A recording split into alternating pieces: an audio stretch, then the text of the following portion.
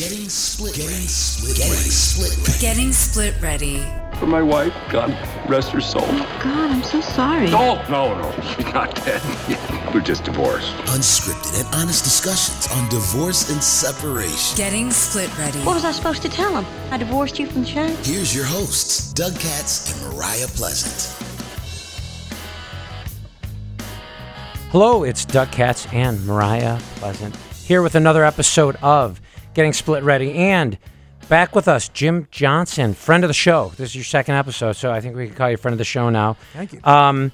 Jim's a mediator, and that's what he talked about on our last episode, but is also a certified financial consultant or chartered financial consultant, certified divorce financial analyst, certified financial planner, all kinds of financial knowledge to share. And during a divorce, hugely important thing. And what we're talking about today is financial considerations for divorce. I know my partner in crime, Mariah, is a certified divorce financial advisor. Really important designation. Can you talk to us a little bit about what is a certified divorce financial advisor? Well, it's actually certified divorce financial analyst. Oh, I'm sorry, analyst. Yeah, and by training, CDFAs possess financial knowledge, and we also have some tools, which I believe are essential to understanding divorce and its economic implications. We practice in a lot of different ways. I, for example, operate in the pro se space, and I use my CDFA knowledge only in crafting settlement agreements. But Mariah, for example, she will operate in a setting where she will do a situation where she is a financial neutral. And sometimes that's in a pro se setting, but it's also sometimes it's in a litigated setting. And some of us are attorneys that just use that to augment their knowledge in helping them craft fair settlement agreements. How do you become a certified divorce financial analyst? Well, there's a fairly rigorous curriculum that you have to go through to do it. I don't want to bore you with it, but there's a comprehensive exam that deals with all aspects of divorce. It'll go everything from property settlements to understanding at least at a generic level how the law works and how procedure works in courts. If you're going to operate yourself as a professional witness would be the wrong word. What would we call that, Mariah? I think expert witness. Yeah, an expert we got an attorney over there. Expert witness. Expert witness. If you're going to operate as an expert witness, you have to understand how all that works. There are tax planning and retirement planning and all that kind of stuff that many of us have to know to make things work. What are some of the biggest financial mistakes people make?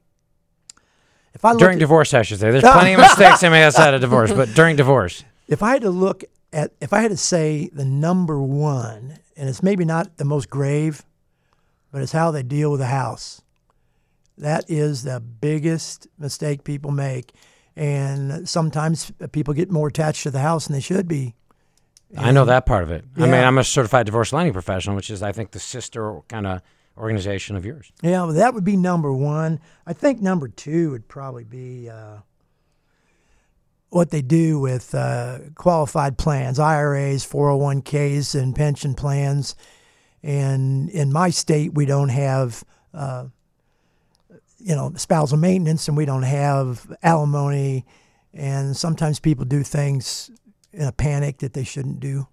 And how much can that cost them? Well, there are federal income tax implications for withdrawals from retirement plans prior to age 59 and a half. There's a penalty of 10%. Now, any withdrawal from now these are for qualified plans, not only. It doesn't apply to IRAs, but if you're dealing with a 401k, if you take money out of a K, you can withdraw it. If you're the recipient spouse, it's actually the alternate payee is the term for it. But when they get the money, they can waive that, but the IRS will waive that 10% penalty. But it's still ordinary income. Yeah, and it could be 25 or 30%, and that money's gone forever. Wow. Can I use retirement assets now if I wanted to use them? Can I use them as someone who's going through a divorce? And is there, I guess what I'm asking you is, one of the things that I see a lot is people miss a step or two in that process of taking those retirement assets and using them now and end up costing themselves that penalty. Yeah, and I think that's one of the things that we as CDFAs bring to the table, because we can provide them with alternative opportunities and what they can do with their funds. And sometimes it does make sense to make a withdrawal because of that one-time waiver of the 10% penalty at pre-59.5 distributions from qualified plans. I think my experience tells me for the most part that's not the case, but sometimes, especially if the sums aren't that big, that can create a transition package. Sometimes on one side of the equation, let's just call them the giver of that asset, might be more generous in another area just to help them get a house or something like that.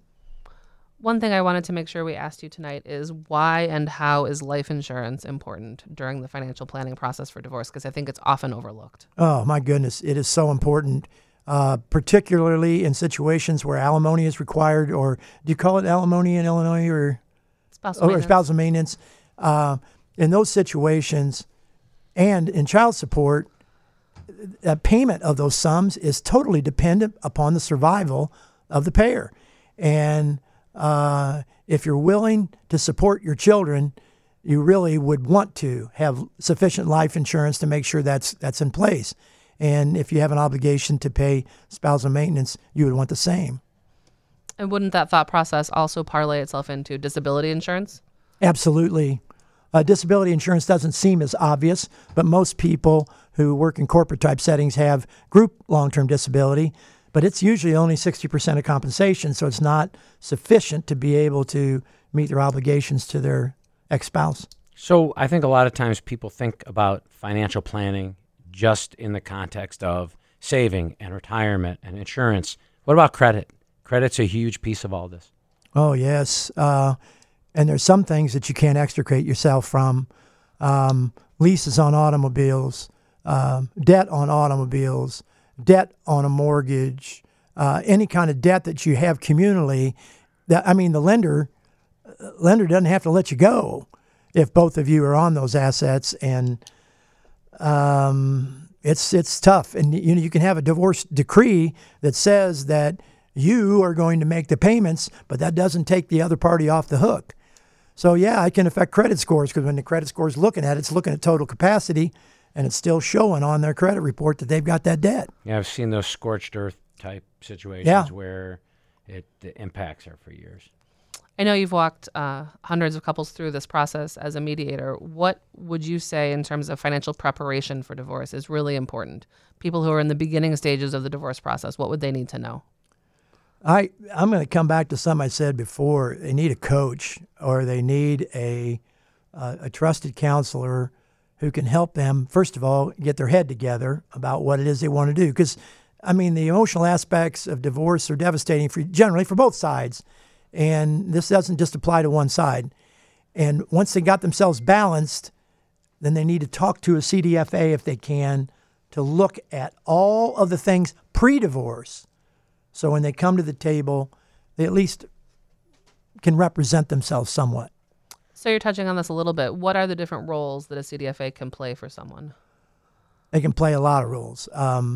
One of them is if you're in the litigated setting, a CDFA can be very valuable in preparing to have their assets in such a position. Now, I don't mean manipulating their assets, but having their assets in such a position to where they can be able to represent themselves well in the agreement. The second part is if mom and dad care about each other and you're in this divorce setting, then the CDFA can help try to set assets in such a way as to allow both parties within reason to remain in their own financial worlds. And no one can do that like a CDFA. No one can do that like we can. Well, and in talking about divorce, obviously things are splitting. Our name Split Ready kind of says that. Can divorcing spouses use the same financial advisor? Well, that's a conundrum. And my default is this. Well, let me explain what the conundrum is. Generally, in every marriage, one of the parties brought the professional into the relationship. You're saying previous to the divorce, during the marital time. Okay. Right. So, at some level, if there is a level of distrust between the parties, that may not be able to be remedied because there's a suspicion that maybe the financial advisor might be carrying water for the other person. My default is to try to preserve the relationship.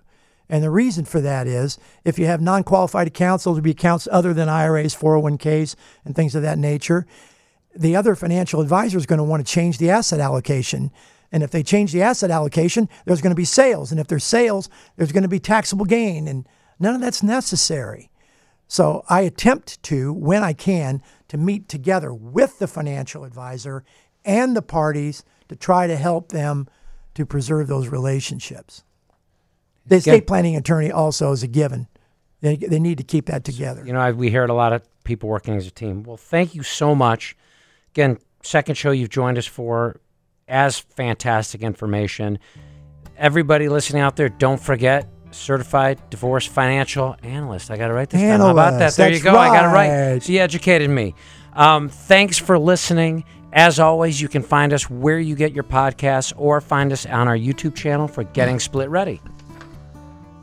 And if you are someone that you know is considering or going through a divorce, please go to www.splitready.com and take our assessment to find out if you are indeed split ready. And remember that you can get through your divorce with your finances, your integrity, and some sanity intact. And we really appreciate you joining us with our Split Ready podcast tonight. Thanks. Thank you.